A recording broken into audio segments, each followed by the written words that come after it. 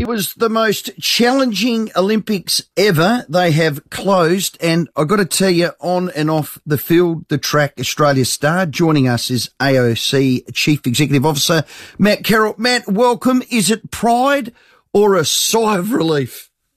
No, pride. I mean, when the games were postponed last year, we always knew it was going to be a challenge. The athletes have met their challenge. We, in the background and in the back office, had to meet our challenges and to get them there.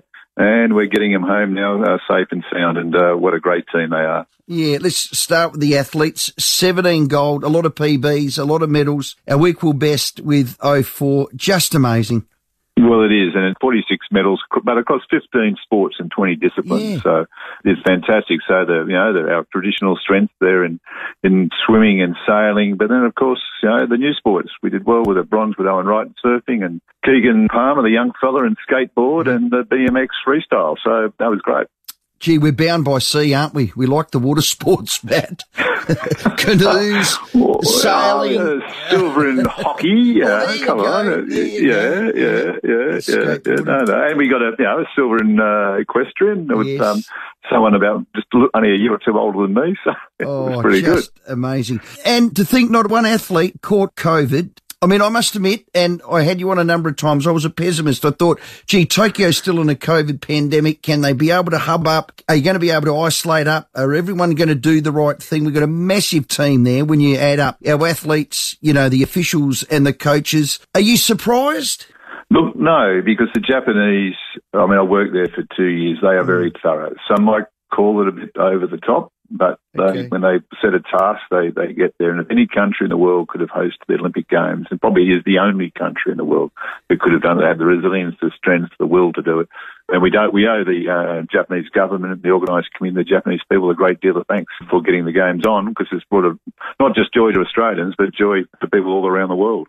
Oh, there's no question about that. And maybe the world needed that. They've been dubbed the Crying Games. Now, I must admit, this happened on air. I was quite besotted by Jess Fox after losing the kayak and then winning the canoe. She's the same age as my daughter, so I choked pretty much because of that. So I've admitted mine. Did you have a little cry anywhere, Matt? I think they're great moments. Even our high jumper and then the boxer, Guy Nicholson. Yes. When she didn't make it. But I still think, there are some great moments across it. But certainly Cedric Doubler urging on Ashley Mullaney in the decathlon. I think that was something very special. And the other thing with this, and again, I'll mention the officials and the coaches and athletes all as one. They've got to come back and isolate. There's been a lot of sacrifice by a lot of people, Matt, to make this be successful.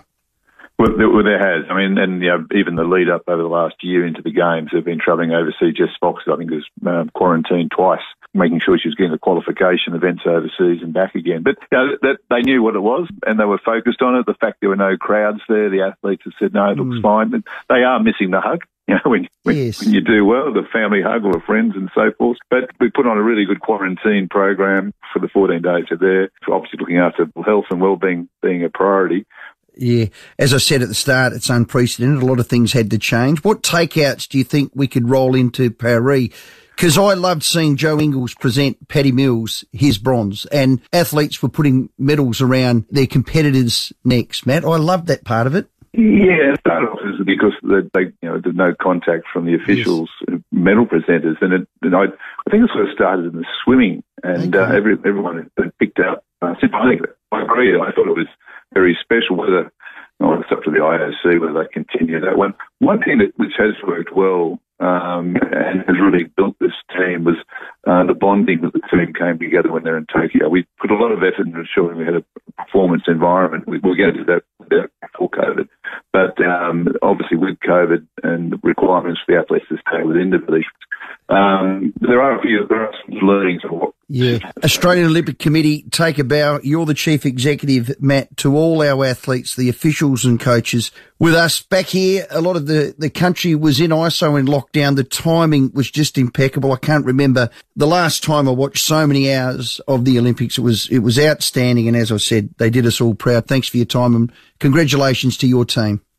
Thanks very much, Rory, and thank you for the Australians who've been barracking and cheering on and all the good thoughts to the athletes while they've been away. Yeah, fantastic. Matt Carroll, our guest. Yeah.